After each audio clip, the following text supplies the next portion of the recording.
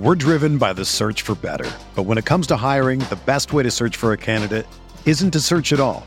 Don't search, match with Indeed. Indeed is your matching and hiring platform with over 350 million global monthly visitors, according to Indeed data, and a matching engine that helps you find quality candidates fast. Ditch the busy work. Use Indeed for scheduling, screening, and messaging so you can connect with candidates faster. Leveraging over 140 million qualifications and preferences every day, Indeed's matching engine is constantly learning from your preferences, so the more you use Indeed, the better it gets.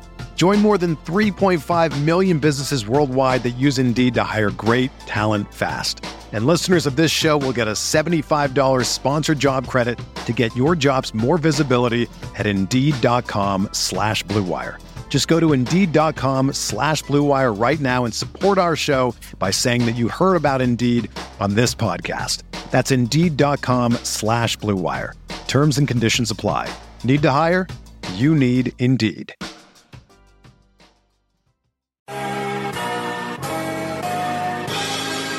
feels like Miami. Miami, Miami, Miami, Miami, Miami, Miami, Miami, Miami, Miami, Miami, Miami, Miami. It feels like Miami.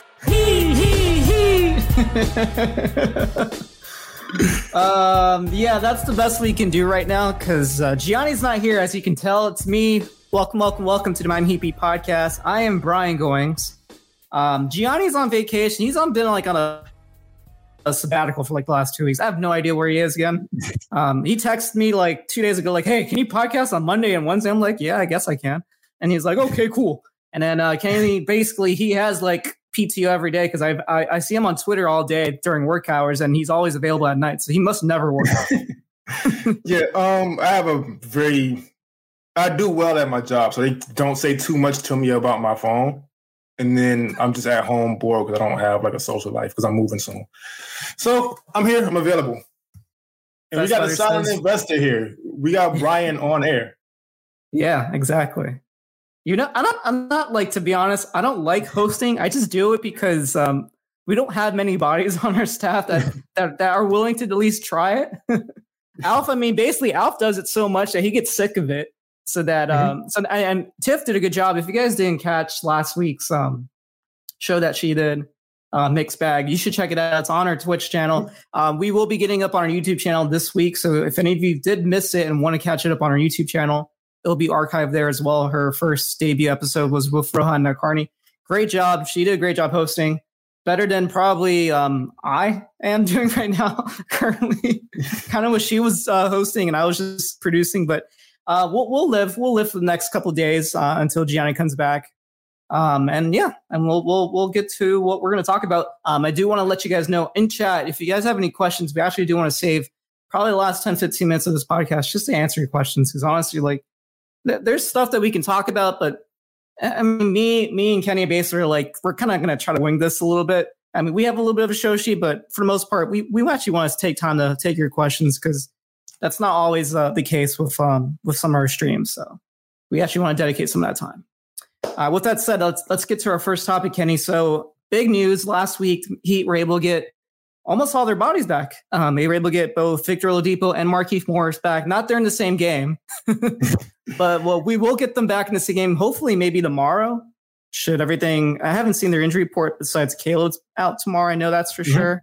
I'm not sure about the rest of the team. Jimmy's back too. Okay. We should be able to see Victor and Markieff in the lineup tomorrow. That should be very interesting to see them back in a rotation. Obviously, without Caleb, you're not going to know exactly how Spo is going to handle those rotations in terms of like the wings and who might be their backup for. Because I'm very curious to see if they would still play Markieff when Caleb's been your backup for such a long stretch. So, kind of curious, what are your thoughts so far? What you've seen early on both Victor and then Markieff, or if you want to just start with Victor and then we'll get on Markieff later because we see more of Victor so far. Yeah, so Victor, I think he's played well for what we should expect from him. I think, and even myself, we got a little carried away with what we wanted from him early on. But the reality is he's just now getting back from pretty much not playing consistently and not being healthy for 2.5 years now. And so his ability to get into the paint pretty much as easily as he has been is great. The playmaking is there. The shot kind of isn't yet, but he's been kind of on and off his whole career with that. But he's also just out of rhythm. He's just not.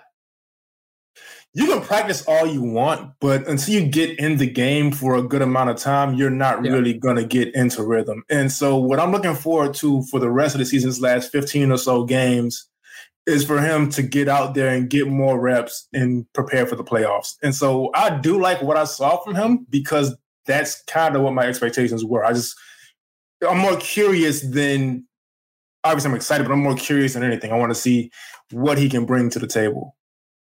Which of the 3 games have you seen the most promise out of him so far? He played the Rockets game. They won. He played, what was the second he played? The Cavaliers game. It looked okay. Or no, he didn't. Did he play the Cavaliers game? Yes, he did. Cavs game. He didn't play the. He didn't play Minnesota. He didn't play Minnesota because it was back-to-back. There was another game. He played 3 games, right? I got to look back. No, he played 2. He's played 2. Okay. Yeah. So I guess between those games, what have you seen that's kind of been promising to you, and what might be things that you're still looking for him to kind of improve on? So really, all I already want him to improve on is the comfort. I think in the first game, the Houston game, there was adrenaline and excitement, so we saw a little more from him. And like I spoke about before, like the burst he had that one play where he got past Jayshawn Tate and dunked. Jayshawn Tate is not a weak defender at all. I think sometimes we look at these teams in the records and we assume everybody's bad. That's not true. Jayshawn Tate is a really good defender. And so for Oladipo to come back in his first game and be able to just blow by him like that and get a dunk, that's promising. Like I said, the playmaking's promising. His ability to get into the paint, shift the defense, and create these easy touches for Bam that we've also been speaking about. To have Bam just in the dunker spot like he used to be and get those easy 2 rather than initiating the offense all the time or the DHOs or having to worry about getting out on the break. That's another dimension to the Heat's offense. And there was also that one play where he had to step back, pump fake into the foul. It's really promising. And so once he finds his rhythm, we're going to really see what this team can do. They've already been dominant regardless of the bad losses here and there. And so once Victor Oladipo's fully healthy, fully back in rhythm, he is fully healthy. Back in rhythm, we're going to really see them begin to dominate. Failed to mention that they lost to the Suns with Oladipo in the lineup. I kind of wanted to forget about that game. So my mistake. But yeah, he did play 3 games. So that was the 3rd game that I was thinking of that he didn't play. Yeah. And I mean, that's the Suns. They're going to do that to team sometimes. Also want to ask you, because obviously Spo's been keeping on this minute restriction for 15 minutes per game. How do you feel about that? Do you feel like that's a good number? Do you eventually want him to kind of get more minutes? Do you think there's even more minutes to give him once everybody's back? Because I'm very curious to see like exactly how many minutes they might want to squeeze him in, and if they actually want him part of that closing lineup.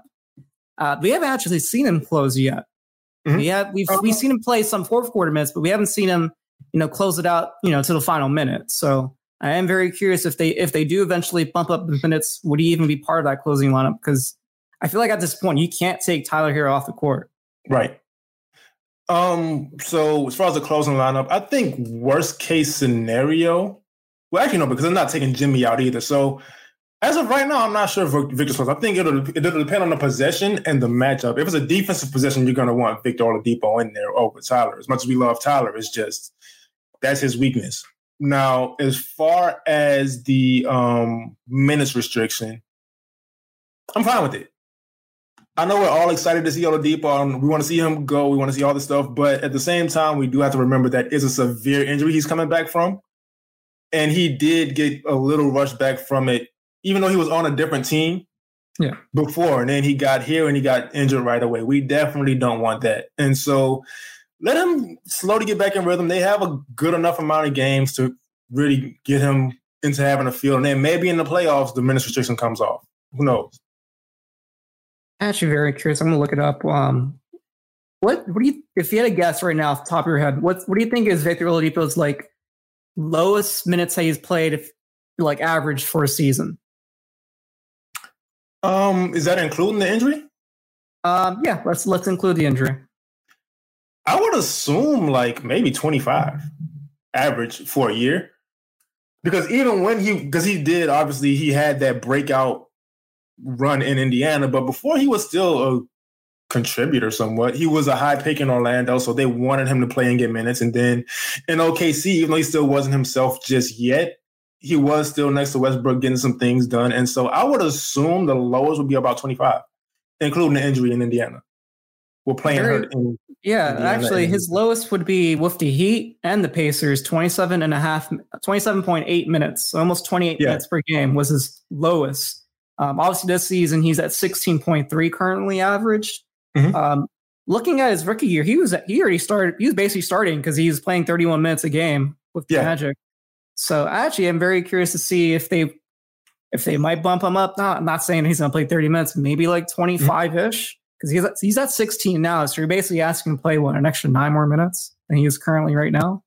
Yeah, so I would assume that's a lot of minutes. And that's the thing is like he's coming off the bench. I mean, if he's playing, say he plays 25.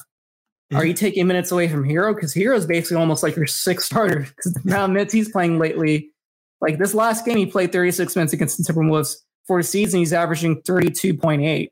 But these last 4 or 5 games, he's been in the high 30s, like mid 30s almost every game. You know, I think he'll more so he'll eat more into Gabe, Kyle, and Max's minutes. He's played a good amount of 3 so far, which I'm not sure that I love that much. But that's where they've been sticking him.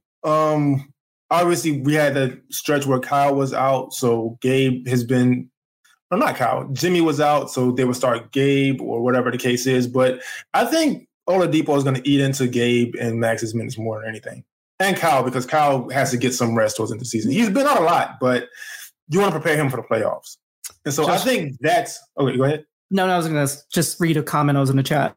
So Just Jared92 says, I don't see him playing 30 minutes with our Dove.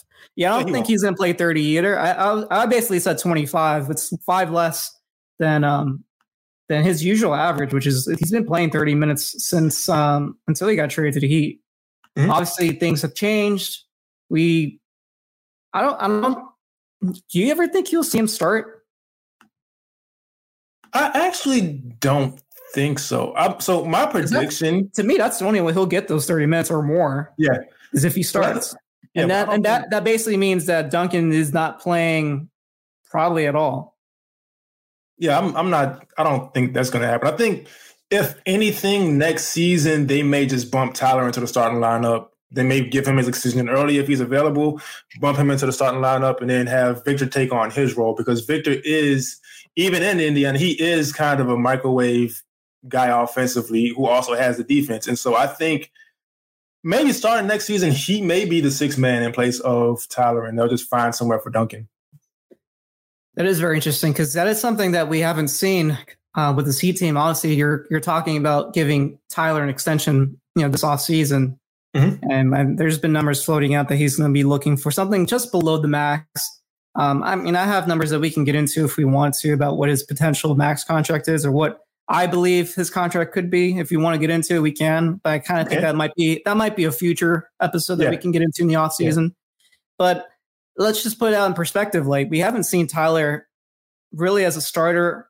And if you're going to be paying him something close to below the max, that is something that the Heat needs to kind of see. They can't just pay somebody that much for just to be a 6th man off the bench. I mean, as good as he is right now, especially getting these minutes, like 33 pretty much a game almost this season. Like, I think that is something that no one's really talked about is like, we're going to be asked to negotiate with Tyler in the offseason, and he's going to be wanting this pretty big contract. It's not going to be what Bam got, but it's going to be pretty high. And you haven't really seen him as a starter consistently, and not even the playoffs, we haven't really seen him start. So I am very curious to see what if they even are able to negotiate a contract before he hits restricted free agency, because it's very likely that he doesn't sign, and then they kind of see what his market is and restricted, kind of what the Phoenix Suns are doing with DeAndre Ayton this season. Yeah, so I would hope they sort that out earlier, get it out of the way, because somebody is going to offer him what he wants. and here they're going to have to match it anyway. And I think they're going to do what they can to keep Tyler Hero. I think he's just way too good of a player. They've invested way too much. I think the idea of just letting him go is just not great. I don't think there's no scenario where they don't match his restricted because they need to keep that asset. That's their best trade chip. Yeah. If they ever want to move anybody or get anybody. But yeah, just very curious to see what the Heat would want to do in the offseason. I think they'll probably figure something out. I don't know if he's going to get his max ever right now. Like it might be something that he might get on his second contract or technically his third contract. Yeah. Just very curious. That was something I was thinking about. Okay, let's get into Markieff. So we saw him for one game. Very, very surprising. Like they just announced him basically right before tip-off. Yeah, he's playing. And like entering that game, I didn't think we had a single person that could play the 4 position because I thought PJ Tucker was going to sit out that game. He probably should have, to be honest. It's him playing all these minutes lately. You're seeing the decline kind of happen. Like he doesn't look as polished defensively as I've seen him, especially out switching out to perimeters, like on those kind of like shifty guards. It's kind of letting a lot of those people kind of beat him on the point of attack. So I've been noticing that lately. But obviously, the biggest thing people are looking and sort of questioning is his 3-point shooting, dipping now finally. So he's shooting at 47% for quite some time. I think he's been 1 for his last 18 or something like that, which isn't a great sample size, but it is something to look at and keep an eye on.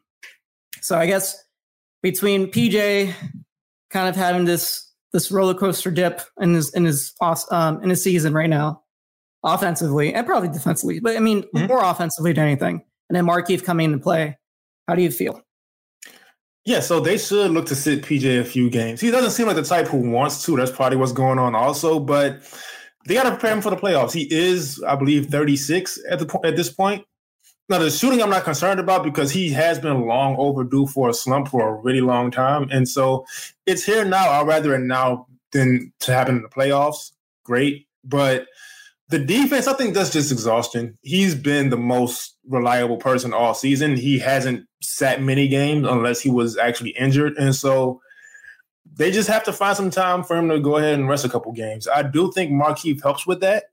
And getting into Markieff, because that was the original question, Markieff brings another dynamic to the Heat's offense off the bench. He is another guy who can create for himself. He has that mid-range jumper. He knocked one down, I believe, last game, or he may have missed one, but just taking it. He took 2. He made the first one. He missed the second one. Yeah. I think the first one was in the third quarter. Second one was in the fourth quarter where they could have really used that basket. Yeah, and that's good enough for me because they don't have many people who can make teams pay for leaving that hole open. And he had a corner 3 attempt towards the end of the game too against Minnesota. He also missed. He was. Really the biggest. He got to the basket. Yeah, he got to the basket a couple times. The biggest thing that I liked from him was that he was rebounding the ball pretty well, and he was for the most part he was holding his own down low. In the interior and defensively. The one thing that obviously people made fun of him was that end of third quarter possession where they basically Heat turned the ball over. They had the ball to basically finish that shot clock and just take the last basket in the third quarter. They somehow had a turnover, and within 5 seconds, they were able to get a 3-pointer off. And Markieff basically had his back behind the basket as if they. I don't know if he knew how much time was left on the clock or not. Probably not, because he didn't seem like he was ready to defend anyone at that point. He let a wide open 3 go, which to me I think was a bad. Think about it, those 3 points could have been the difference of them potentially winning that game. Because if you can count that, obviously, there was a couple other possessions. To me, the Bam free throws, those were huge too, because that could have gave Miami a bigger lead. So you're talking about almost a difference of 5 points that towards the end of that game that could have made a difference of them winning. So, anyways, to your point, I think Markieff, his biggest contribution is trying to get PJ probably more rest.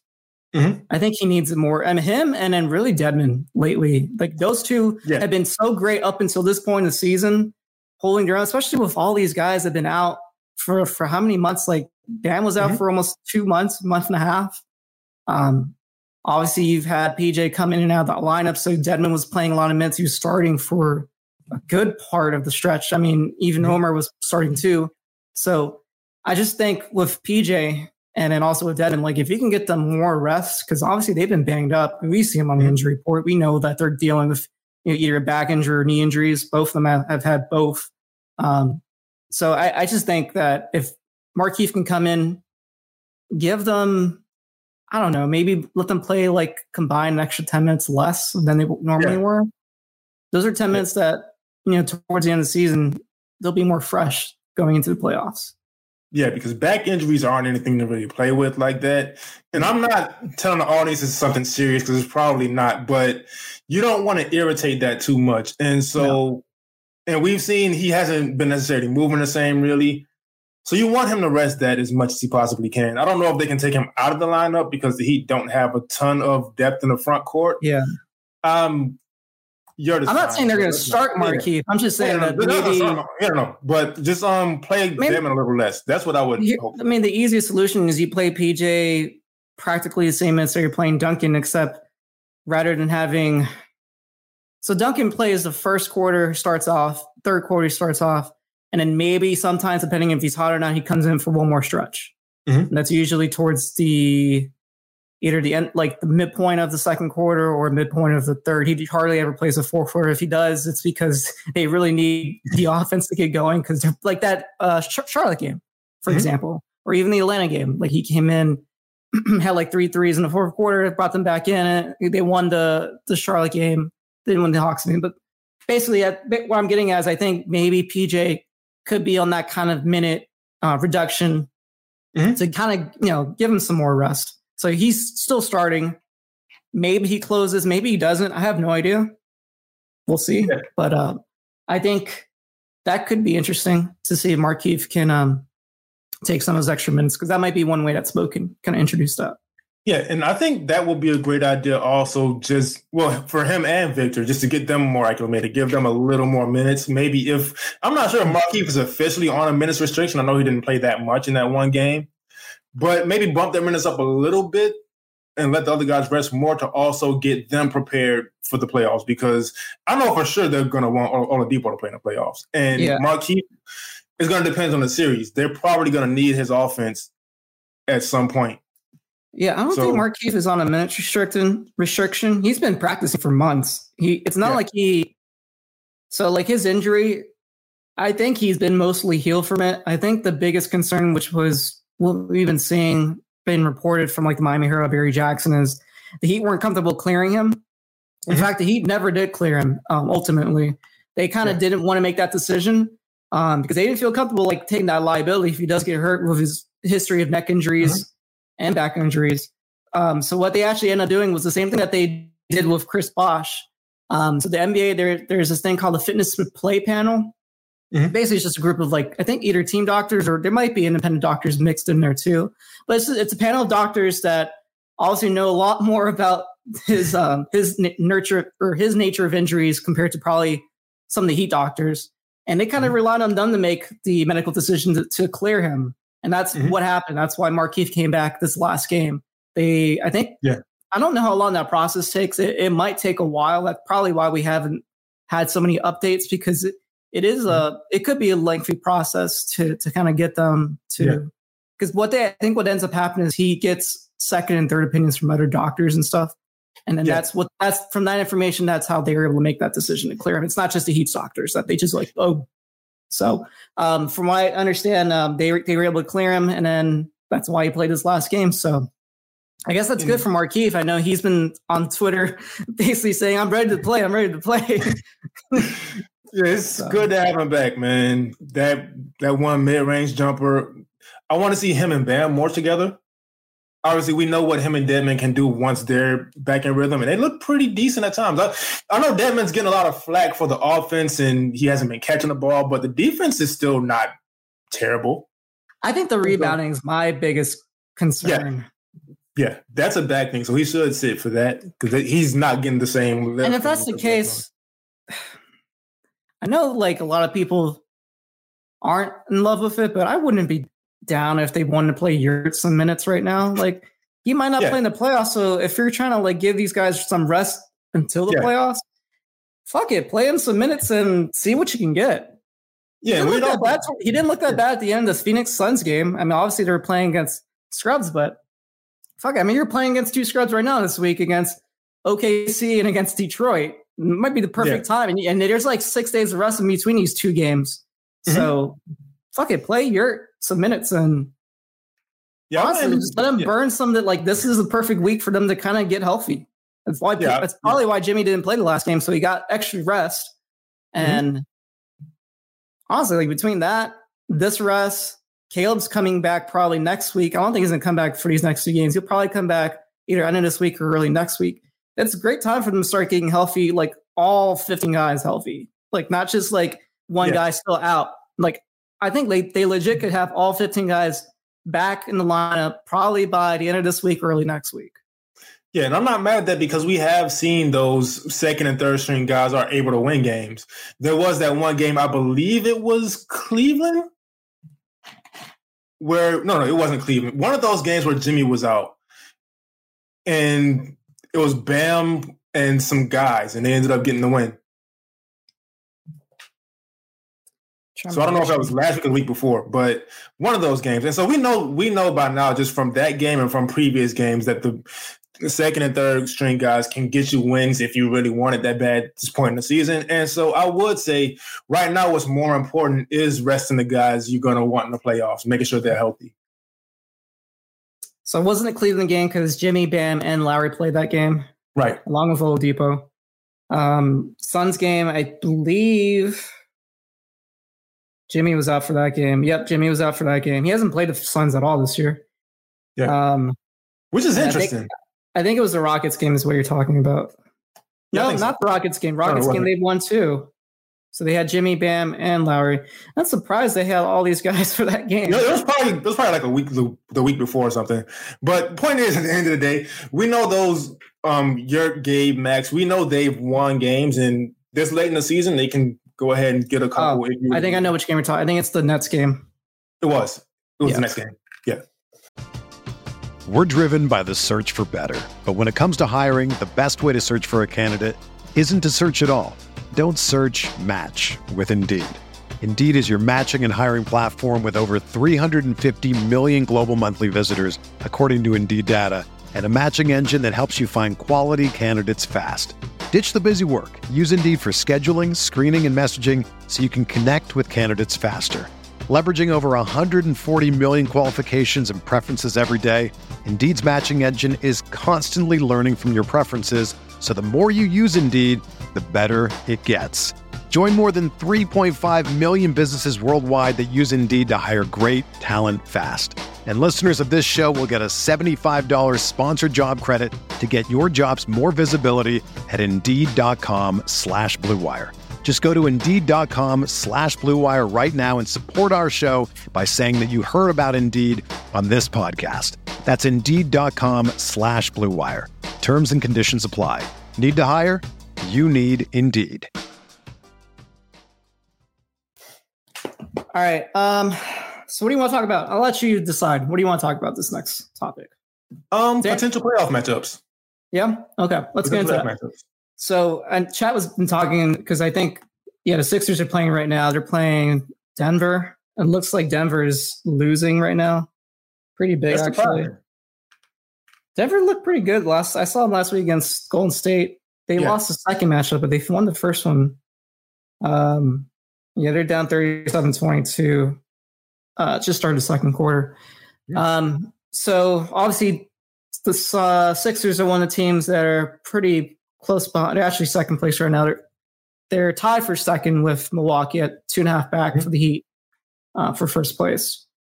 So if they win tonight, they'll be 2 back. But Miami does have they don't have the tiebreaker yet. They're tied.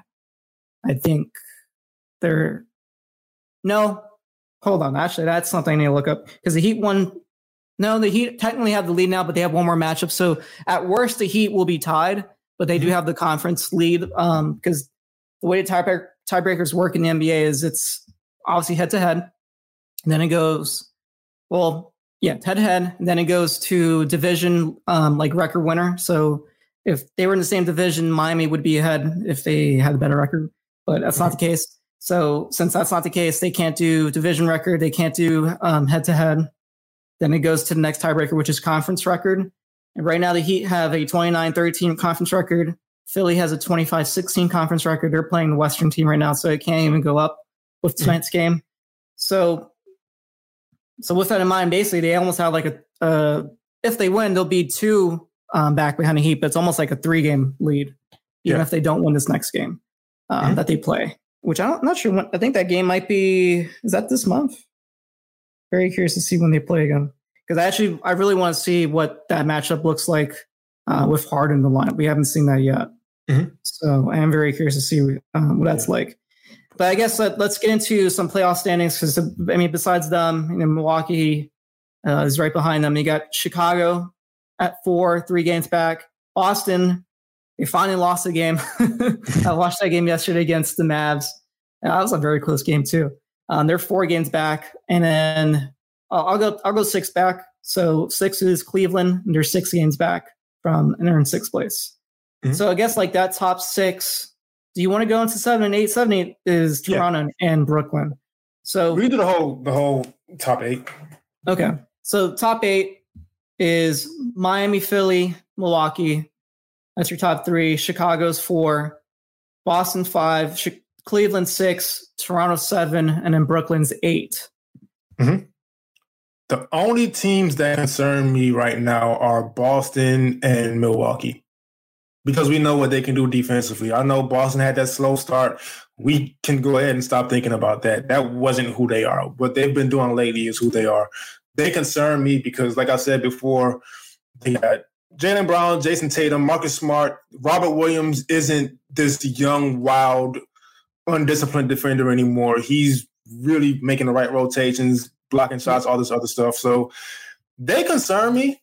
Milwaukee, we know what they can do. We know who Giannis is. We know Drew Holiday. We know we don't even have to speak on that. We saw that last playoffs, which I'm putting back out of my memory now. Brooklyn is the team everybody's saying we should fear, but you got to consider the circumstances also. Yes, Kevin Durant is the best player in the NBA. That's my opinion. I'm stamping it. Fine. You can disagree. That's cool. I'm not going to argue with you. But playoffs are coming up. Kyrie is not going to be available at home games by then. We have no idea what's going on with Ben Simmons. I thought he just didn't want to play in Philly, but he still hasn't touched the floor yet. And then that's not a very deep team. And so, again, they're going to be relying a lot on Kevin Durant. And while he can do amazing things, this Heat team has enough great defenders to not stop him, because you're not stopping Kevin Durant, but to make him work and kind of tire him out by like a game 6. You may just go ahead and get one over on him. So let's get into a couple of those things. So with Milwaukee, we have to bring up that they're getting Brook Lopez back. I believe he's playing today against the Jazz. So very interested to see how he performs. I don't think they're going to play in too many minutes, because they're probably going to use him back. Same as the Heat have done with some of their guys are coming back to the lineup. But if he looks good, they become more interesting, because defensively, that's their biggest knock this season. Offensively, they've been pretty good. I think they're still the leading scoring team in the NBA in terms of points per game, not offensive rating, but points per game. They're still scoring at a high rate. It's their defense that's dropped the most. And I think I saw a stat from one of the Milwaukee podcasts, people I follow on Twitter, and they were saying that this is the first year that they're out of the top 10 in terms of defensive efficiency. Since Brook Lopez has been in Milwaukee, they've been a top 10 defensive team ever since he's come to the roster. So I'm sure with him back, their drop defense should be a lot more deadly from what we've seen. I am interested to see how quickly they can incorporate other different looks, because that was something they worked on last season and regular season before they kind of brought in the postseason, like your switching defense. Like all those different things that you need in order to play different defensive styles for different matchups in the postseason. That was something that was always a big, big knock on, Coach Budenholzer, because he never had like adjustments in terms of his defense. He always was very hard-headed on just playing drop, and he never, adjusted to that. So Very, very interested to see how he kind of comes out and performs. And then Brooklyn, so right now they've won 3 straight. They beat the Hornets, scored 132 points, beat them.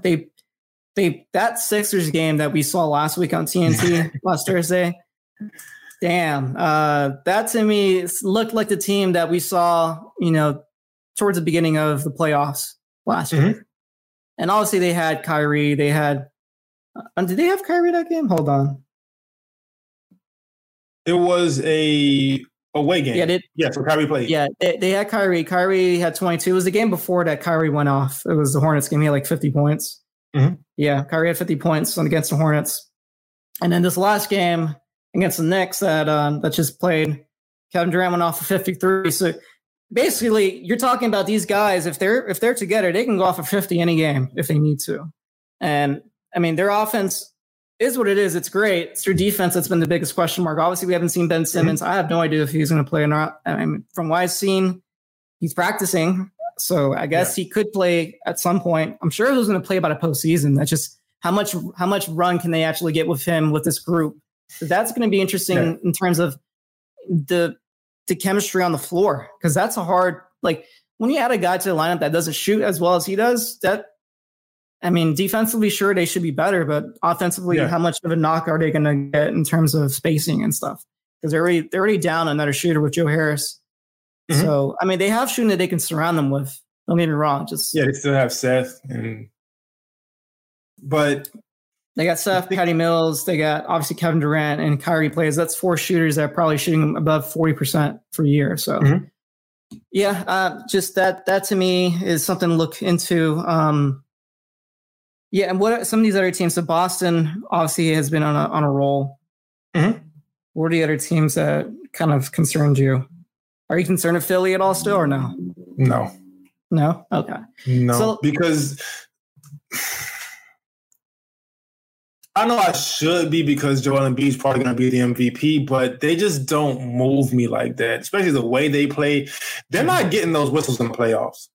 Oh, that pissed me off the other game, that they shot, what, like, eight for 20, 30 something, and then they basically had like a million free throws, and that's basically the reason why they won that recent game against, I think it was against Orlando. They combined, right? Yeah, so they combined for 14 of 47 from the field, but they shot a combined I think it was like 30 free throws or something like that. Jesus Christ. So Harden was 5 for 19 from floor, 3 for 11 from 3. He takes a lot of threes and misses. I've noticed that a lot with his stat sheets. He was really bad against the Nets game too. But I mean, we'll just stick it to the Magic game. So he was 5 for 19, 3 for 11 from the 3. Shot 15 free throws, made 13 of them. Embiid went 9 for 28 from the field, 2 for 5 from 3. Shot 17 free throws, made 15 of them. So combined, you're talking guys that 32 free throws, and they made, 28 of them? Yeah, it's like they really don't scare me. And then you have Tybal, who's a great defender, but he's not giving you anything on offense. There's just ways that he can beat that team for sure.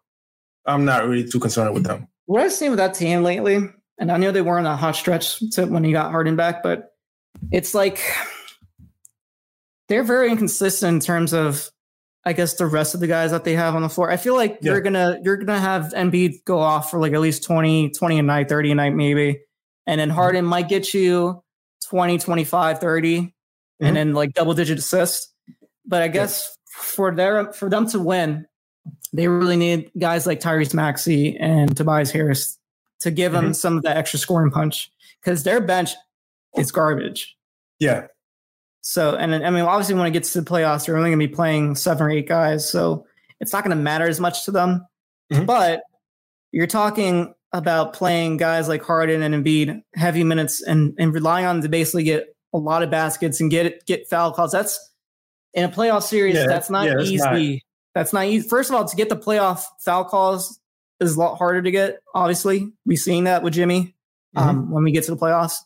But also, like, in terms of like just efficiency, like that if they're still shooting at that kind of poor efficiency, and then the rest of the guys are not pulling their weight, to me, I feel like they could be a potential first round bounce. Yeah, that wouldn't surprise me at all. I think the furthest they go is second round. Because right now they're matched. If they're playing today, let me go back to the conference. I went to the lead. So they're second. They'll be playing Toronto. That's not an easy matchup. As much as I know, like, we don't like Raptors fans because they're very, I don't know. What's the word you want to call them? What's an adjective you want to call them? Weird? Creepy? Obsessive? Probably obsessive. Yeah. They're very obsessive on Twitter and stuff, but that's a good team. I mean, that's the type of team that could beat Philly. They've won 3 straight. They've won 3 straight. They're 5-5 in their last 10, though. They were on the losing streak for a little bit.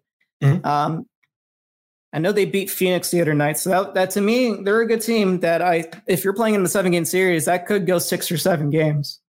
Yeah, that wouldn't surprise me if they upset Philly, just because of the matchups. It really is going to come down to home court advantage, probably. Yeah. And then what's the other matchups on here that really look interesting? I mean, I guess if you finish today, Heat would be playing between. So we're talking Brooklyn, Toronto, Atlanta, and Charlotte. So the way the play-in tournament works is the 7 to 8 teams right now is Toronto and Brooklyn play for a chance to get into the 7th spot. So the winner of that game automatically gets the 7th spot, and they would play either. I mean, right now you got Philly and Milwaukee tied for second. So so maybe one of those 2 teams would play one, and then we're talking what? Atlanta and Charlotte have to play each other for a chance to play for the number 8 seed against the loser of Toronto and Brooklyn. So I guess question is, between those 4 teams, do you think Atlanta and Charlotte have a chance to really the best they can get is the 8th seed? So do you think any of them have a chance to get into the 8th seed and basically take one of Toronto and Brooklyn off the bracket against Miami? Like, do you think Miami could get lucky there where they maybe don't have to play Brooklyn, don't have to play Toronto in the first round, or if they do, which of those 2 teams do you prefer? So I don't think those teams have a chance because they both struggle terribly on defense. So that's going to be an issue going against Brooklyn or Toronto. And so I don't think Toronto's beating Brooklyn in the play-in game either. So I would just have it set in my mind already. Brooklyn is going to be at 7, Toronto's going to be at 8. Toronto doesn't concern me that much because those 2 games that were real tough with Toronto, that I believe that he did lose both of them. Gary Trent was on this ridiculous stretch where he couldn't miss anything. And so I'm sure that was a huge deal. But that Toronto team also, and I've said it on air before too, Nick Nurse is playing a very, very small rotation. Yeah. And so while that's cool for whatever reason, tiring those guys out before the playoffs is probably not the best idea in the world. Especially going into a series, it's going to be a bloodbath like Miami versus Toronto is going to be. They depend a lot on Scottie Barnes, who's great, who, if he played the way he has been playing lately all season, he's a clear rookie of the year, but he is a rookie. Going up against veterans like Kyle Lowry and PJ Tucker, Jimmy Butler, I don't think they have much of a shot in the series, but they could make it annoying. Yeah. So looking at, because that was their biggest win of the season, is probably that Phoenix game. They beat them on the road. So I was looking at their box score. Gary Trent went off, like you were saying. He went off for 42 points, 8 for 11 from 3 in that game. They were able to win by 5 points on the road. Siakam, scored 25. Scottie Barnes had 15. And then everybody else was either 10 or below. So, I'm very interested. Oh, yeah, OG Anunoby's currently he's out with an injury. So, that they're going to still have to wait for him to come back in the lineup. Really, they don't have, so they play basically an 8-man rotation. They played 9 for this game, probably because they needed to, because they didn't really have much else. They started Kem Birch, which they normally wouldn't have. Siakam, Scottie Barnes, Van Vliet. That's a good lineup. Siakam, Van Vliet, Gary Trent, and then you're adding OG to that. They are a really good team. They're scary defensively. I don't want to play them in the first round if we can avoid. I don't know. The thing is, I don't want to play them, but also don't want to play the Nets either, because you're talking about those first 2 games that you're playing. The Nets are going to be on the road for them, so they get Kyrie back for those first 2 games. While we have home court advantage, is not really much of an advantage if Kyrie's still playing. Mm-hmm.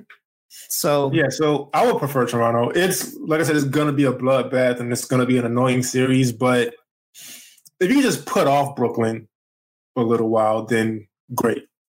But I just don't see Toronto having enough to beat Miami. I just really want of all the teams that I mentioned, I really want Charlotte. Yeah, I mean, he have handled them so easy this year. That would be like, to me, the first round, and I hate that is the case because the East is so good compared to the West. But like usually the first round, you're getting like a cake matchup, especially if you're number 1 seed. You work so hard to get the number 1 seed.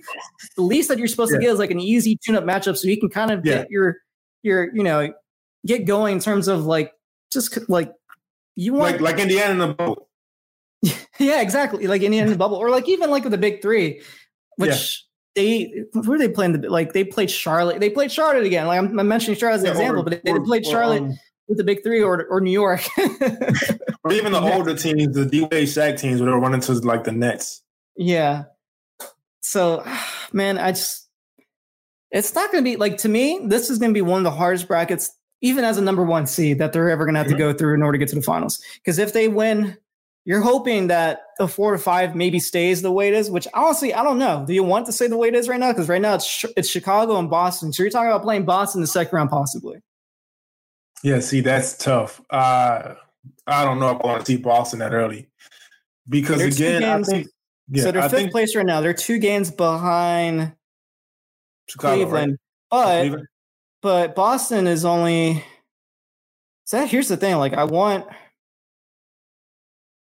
Boston maybe to keep winning to jump Chicago and maybe jump into 3rd, but that means one of Philadelphia or Milwaukee would have to drop to 4. Mm-hmm. I don't know if that happens. I mean, they're only a game and a half back from the pretty much tie for number 2 seed or 3 seed.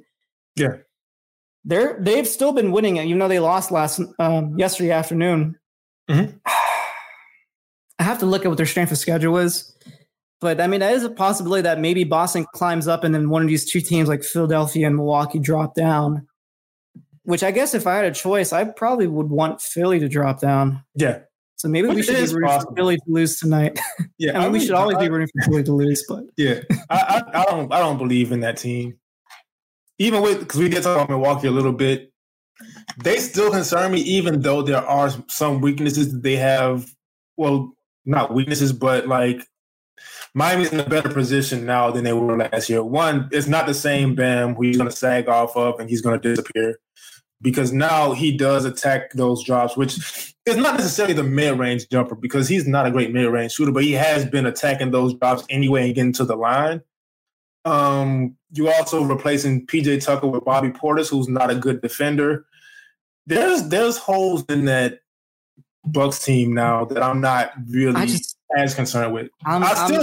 There's still a tough. It's the Brook Lopez re-edition that concerns me, because we know how much of a living hell it was for Miami to just generate any points in the paint, because their 3-point shooting was pretty much done. Like, they didn't have any 3-point shooting in that series. So, I mean, they should be better this year. Obviously, the Heat, but I still think Milwaukee can give them issues in terms of. Honestly, here's the thing: like, with these matchups, like, it's really going to come down to Jimmy for this one matchup. Mm-hmm. He needs to somehow figure out some sort of offense. Yeah. Because, like, even with the Heat scoring like crazy that last game, in terms of like they tied their it's like the 3rd time this season they tied their 3-point shooting record for most threes they made in a game, and they still lost that game. Obviously, they had like a great lead going to the last 4 or 5 minutes of that game. But I feel like they can't get that, 4 games in a series probably. They're not going to shoot like that 4 games in a series. They maybe can get it maybe 1 or 2 in the series, probably 1. And then the rest of them will probably be a little below that. But they kind of need, in that kind of matchup, I feel like against Milwaukee, that there's like a mental thing that needs to be, that they need to climb over, like a little mental hurdle that they need to climb over. Again, that particular opponent, because of how they dealt them last year. Like, getting swept sucks. Yeah. Obviously, they beat them in the bubble, but getting swept, period, like that, if they don't win like the first game and they have home court advantage, you know how like demoralizing that could be for Miami? Yeah, but If they just split one of the first 2 games. That sucks for Miami. You work so hard to get the number 1 seed, and you pretty much give it up. Like they have to go up 2-0, I feel like, in that series to win that series. Yeah, but also they do have Kyle now who moves the chessboard. And so while Brook Lopez is really difficult to get into the paint and score on, you do have Kyle who creates things rather than a Kendrick Nunn who we know how he is. And then Goran as a backup who wasn't the same Goran because age and all that other stuff. And so we have Kyle now, so that's also another big deal. So I'm not too scared. They are a tough matchup, and they do concern me, them and Boston, but I'm not going to just like have nightmares they end up matched up against Milwaukee. He lifers, that's Kenny's to go. Facts. Appreciate it. All right. Do you want me to pull up the standings real quick, and then you kind of just you tell me 1 through 8. Who do you want? Let's do that. Let's do a little study of that. I'll pull it up. Actually, I already know my answer. Give me Chicago. You want Chicago? I don't think it's possible, but I mean, they basically you're talking about Chicago winning, staying as the number 4 or 5 seed, and then winning that series. So you played them in the second round, which I don't see happening. But I mean, that's not unlikely. It's just obviously they're getting pieces back. They haven't had Lonzo Ball, and they haven't had Caruso back in quite a bit. Caruso came back recently. You did? Okay, I didn't even notice. I haven't watched that many Chicago games lately. I've been watching some of these other teams because, to be honest, I'm watching the other teams I feel like the Heat are actually gonna like play or gonna have struggles with. So I've been watching a lot of Philly. I've been watching a lot of Milwaukee. I'm still watching a lot of Nets because obviously I feel like that's the team that we're probably gonna play in the first round. To me, I think that's what's gonna happen. And then and I've been watching a little bit of the Cavaliers a little bit, but I've been watching a lot of Boston lately. Yeah. So I would just go with Chicago because aside from Caruso, Lonzo, and Io, who I'm not sure what they've been doing with his minutes lately since Caruso's back, and once Lonzo's back, I'm not sure what they're going to do with his minutes. Curious to see that. But all their good defenders are guards, and all of the Heat's aside from Tyler, you have Jimmy and Bam in the front court attacking, and so Chicago just doesn't concern me like that. Great to watch, fun to watch, and it would also be Zach LaVine's first playoff experience. We know with DeMar, you can just shrink the floor on him, and he's kind of done in the playoffs, which usually happens. So that's the team. If I'm picking out of these, that's the team I would want. Obviously, Cleveland is young and inexperienced. Also, I want Cleveland. I like the way they did that. Miami played Cleveland this last game. Yeah, obviously they didn't have Jared Allen, but I still think with the team because they didn't have Jimmy. I don't think they had Jimmy for one of those games. Well, he didn't play them at all. Actually, he hasn't played them yet. So to me, I feel like with Jimmy back in the lineup, he had Bam back. He looked great against Evan Mobley. Mm-hmm. I think Miami has enough to beat them maybe in 5 games or less. I don't think it goes more than 5 games if they play Cleveland. I think Chicago could go to 6. Probably 5 is what's most likely going to happen, but I think it could go to 6. I guess which of these other teams do you think could be like a Heat in 4, Heat in 5? Honestly, nobody. Just Chicago and Cleveland. Well, Toronto. I think Toronto's 6. I think Toronto could be 6. They should be 5, but you know they're gonna get like some weird Gary Trent Jr. game and then there's gonna be one that's gonna be like a fucking overtime game, and then you're gonna be like you're probably gonna be up 2-0. They win game 3 or something. We win game 4. We're up 3-1. They win fucking game 5 on our home. Then we have to go over there and win game 6, and we're all gonna be fucking we're gonna have fucking dirty pants in our because we have to go over there and win a game 6 because we don't want to play a game 7 if we can avoid it. And then obviously if Atlanta or Charlotte lucks up and get in there, and I'll take one of them. Oh, that's a sweep. If any of those 2 teams are in it, it's a sweep. Yeah. But as far as the teams they most likely will play, give me Chicago or Cleveland. Well, I don't know how long Jared Allen's out though, but if Jared Allen comes back, give me Chicago. Yeah, I haven't seen any updates. I know he had a fractured finger. Was it a thumb injury or something like that? There's something on his hand. I think it was a thumb injury. He fractured one of his fingers. I don't think I think they said he might not come back for the regular season, but he probably will come back for the playoffs. Yeah, so in that case, give me Chicago. And they just got Karis LeVert back in the lineup tonight. I'm looking. So, okay. Okay. So here's a source telling. So someone from Cleveland.com says that Jared Allen is expected to avoid surgery. So he's going to be playing on a hurt thumb. Basically, he's trying to, I guess he's probably just rehabbing so he can kind of play without pain. Yeah, so that makes things a little tougher. But I'm still not scared of them, but it makes them a little tougher. That means he's not 100%. Yeah. But yeah, he has a fracture. So he has a left middle finger fracture on his non-shooting hand. But yeah, as this person says, he's reported indefinitely. Basically no timetable has been given for his return to basketball activities. But it seems like he is sort of practicing. He's trying to get in conditions, what they're saying. But I imagine they're sixth place right now. They could fall into the play-in. Yeah. What if that happens? What if Toronto climbs them and it's Cleveland falls into the 7th seed? Do you think Cleveland could beat Brooklyn as a 7th seed? That would be fun because it is Jared Allen's former team. I don't know if it's possible. But in that scenario, then they get Kyrie for that playing game. No? Right. Well, no, yeah, they do. Yeah, because it would be playing. They'd be playing in Cleveland. In Cleveland? Yep. Huh. Yeah, I don't know if they beat Brooklyn, but if they do, that's real interesting.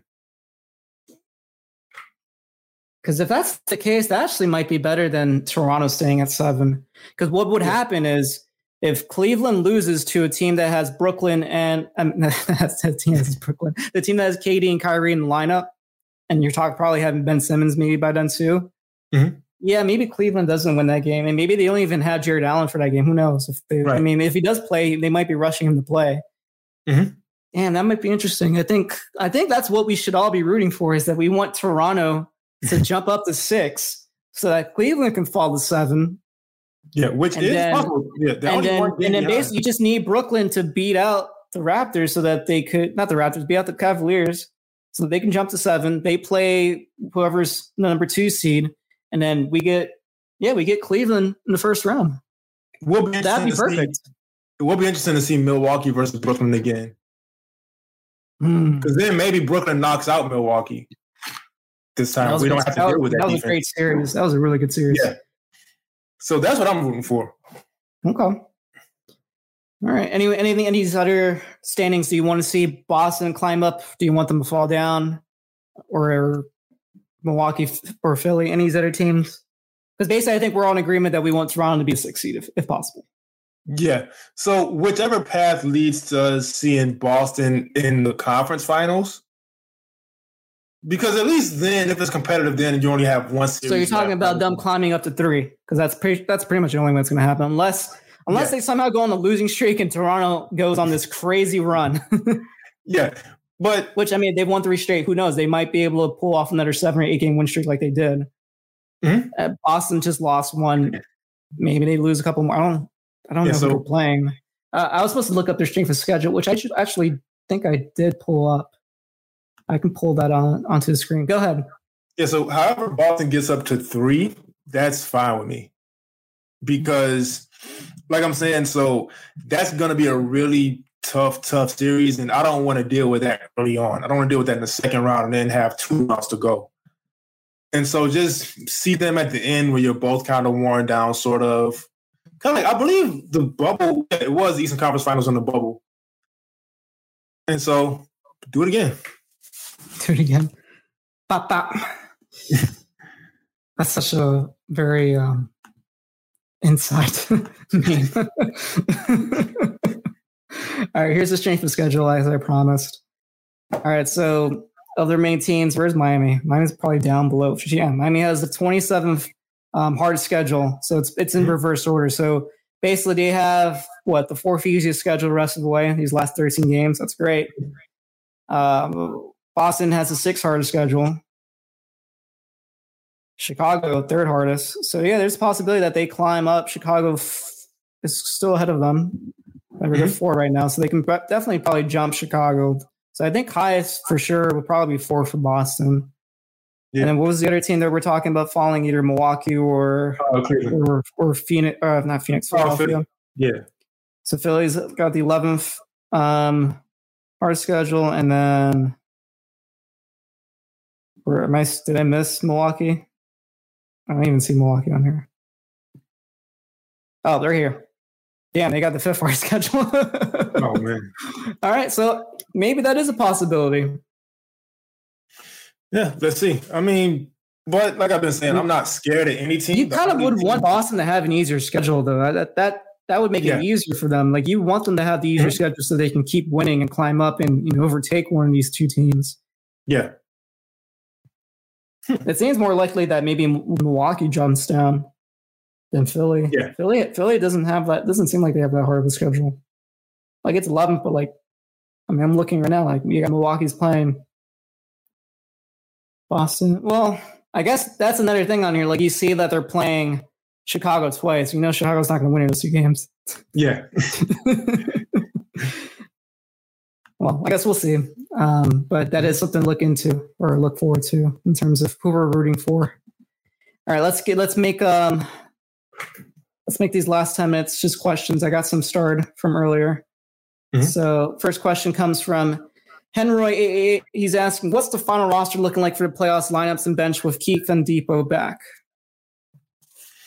So starters obviously are going to be Kyle, Duncan, Jimmy, PJ, and Bam.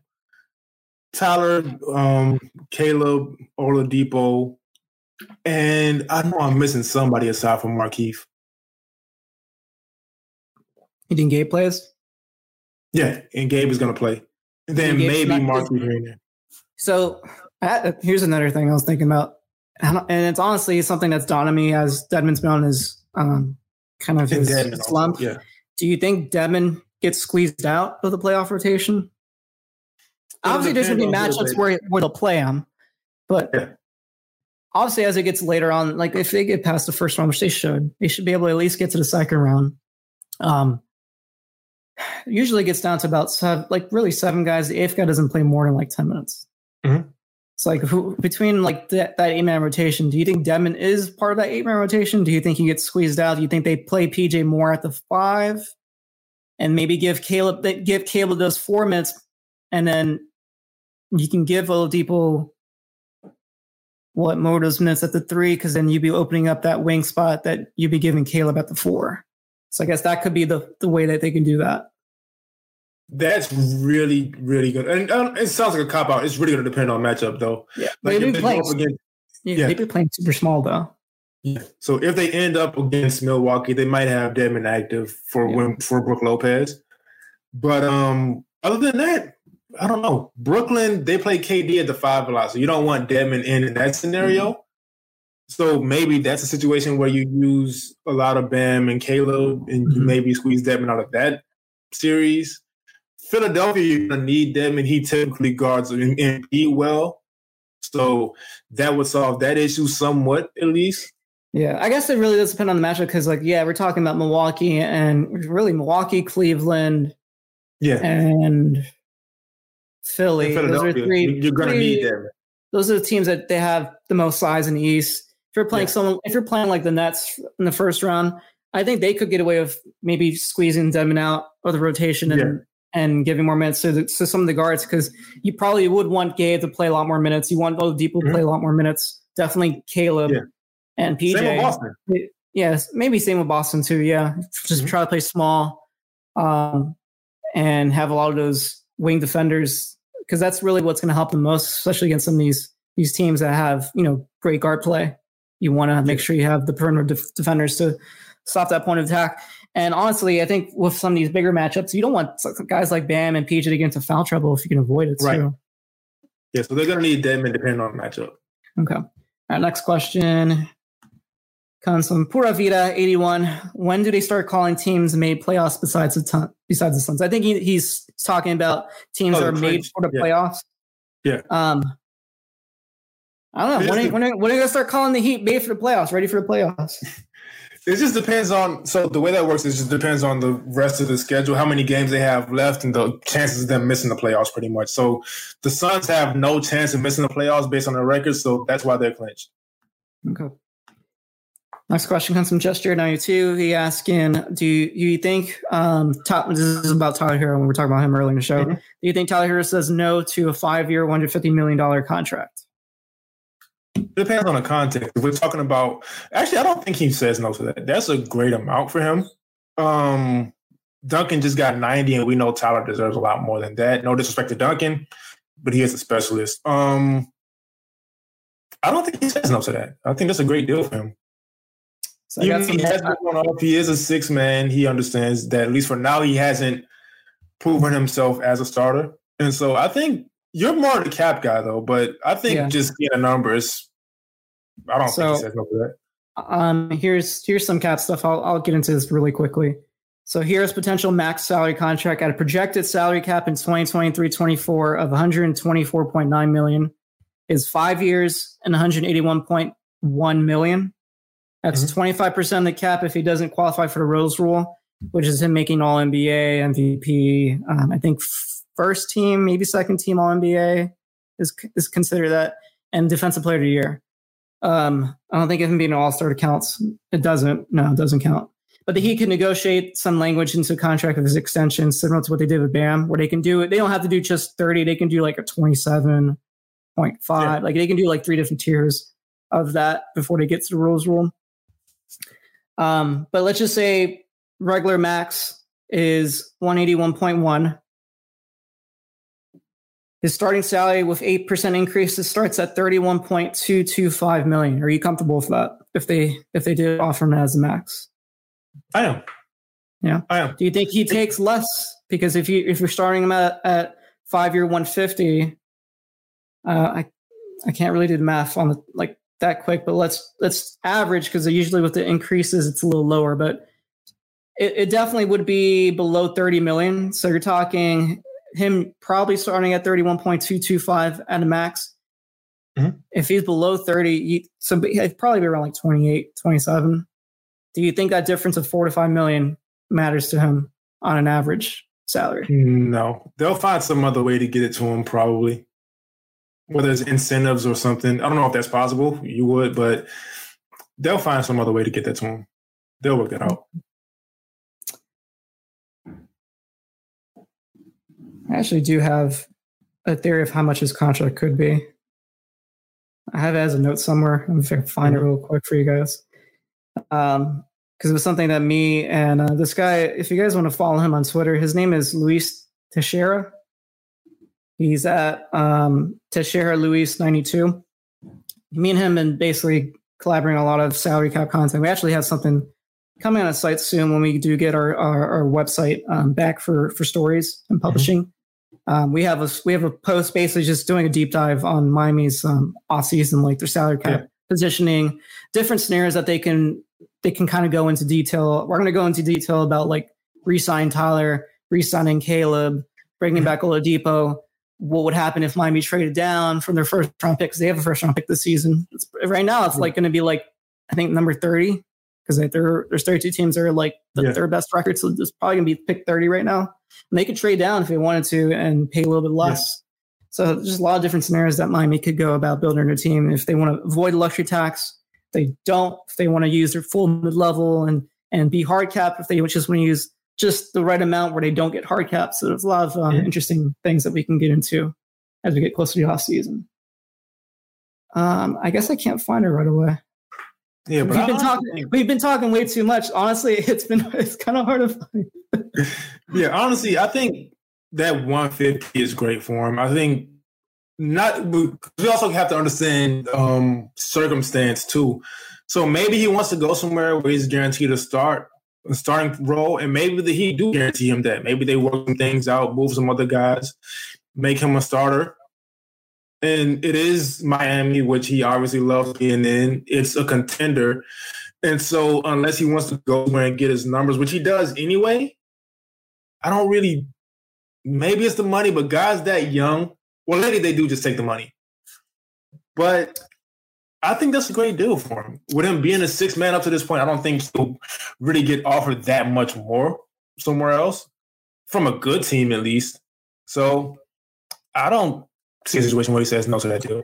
I found it. I found what we were talking about. So we were kind of basing his salary structure to what percentage of the cap that Jaylen Brown got in his contract extension. So when Jaylen Brown signed, his max would have been 25% of the cap. He ended up getting 22%.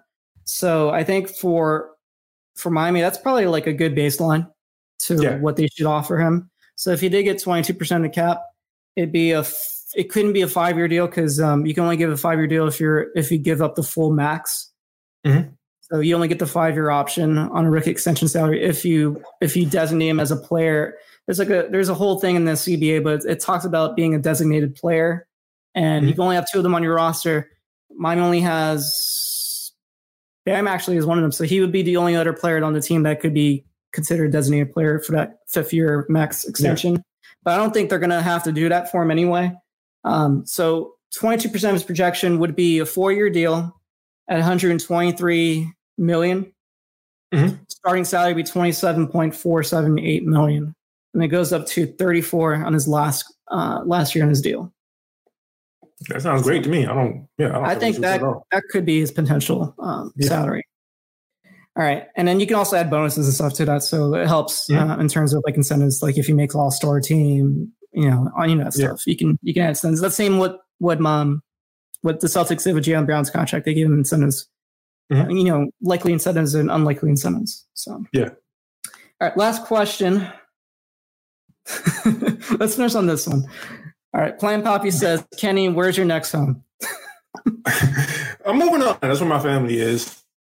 That's my second home pretty much. And cost of living there is great.